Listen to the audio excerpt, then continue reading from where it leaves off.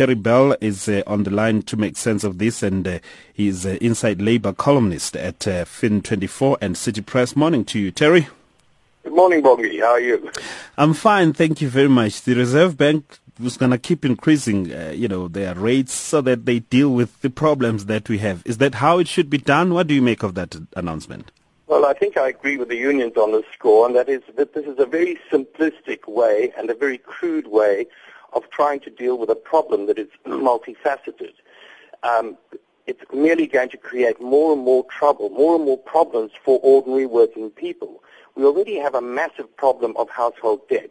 80%, I mean, it's roughly, I think, in every rand, talking about the average family, although one should never use sort of averages, but nonetheless, 21 cents in every rand of disposable income is all they have left after debt.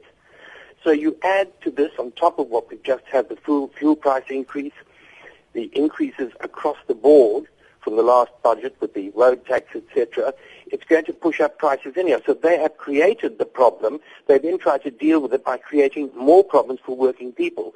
There are other ways of doing these things.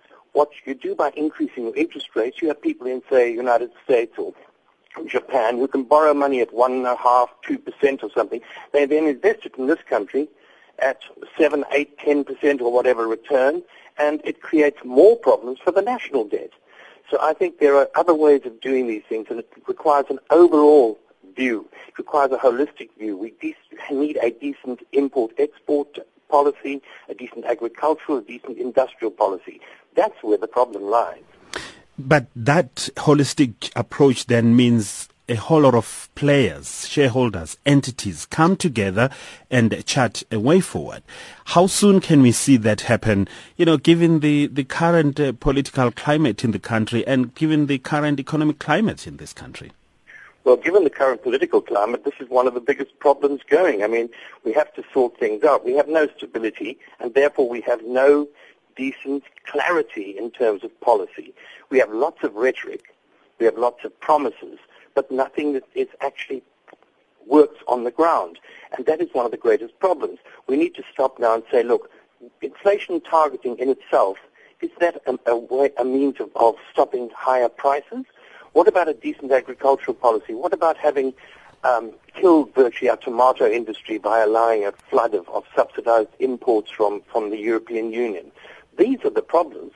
So government cannot try to cure this through the Reserve Bank. The Reserve Bank's been given the task of merely targeting inflation. And I think that's ridiculous. The Reserve Bank's policy, part of its policy mandate, should be to look after the preservation of jobs and stopping the deindustrialization of the country. But let's look at the Reserve Bank. I mean, really, they say that they expect headline inflation to peak at 7.8% this year, well outside the limit of the upper target of 6%. So just the bank alone, what can they do at this difficult time? Well, the bank should not worry so much about just the inflation in and of itself. Say, right, we've got this now, what can government do?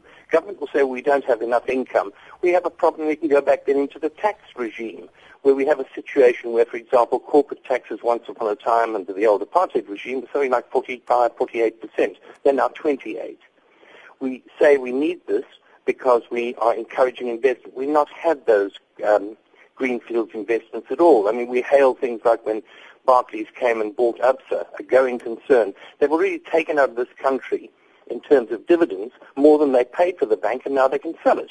It's that sort of blindness, this blinkered view of the economy, rather than taking, as I say, a holistic view. The Reserve Bank, as it's now constituted, obviously is just going to act in the same knee-jerk reaction as it always has.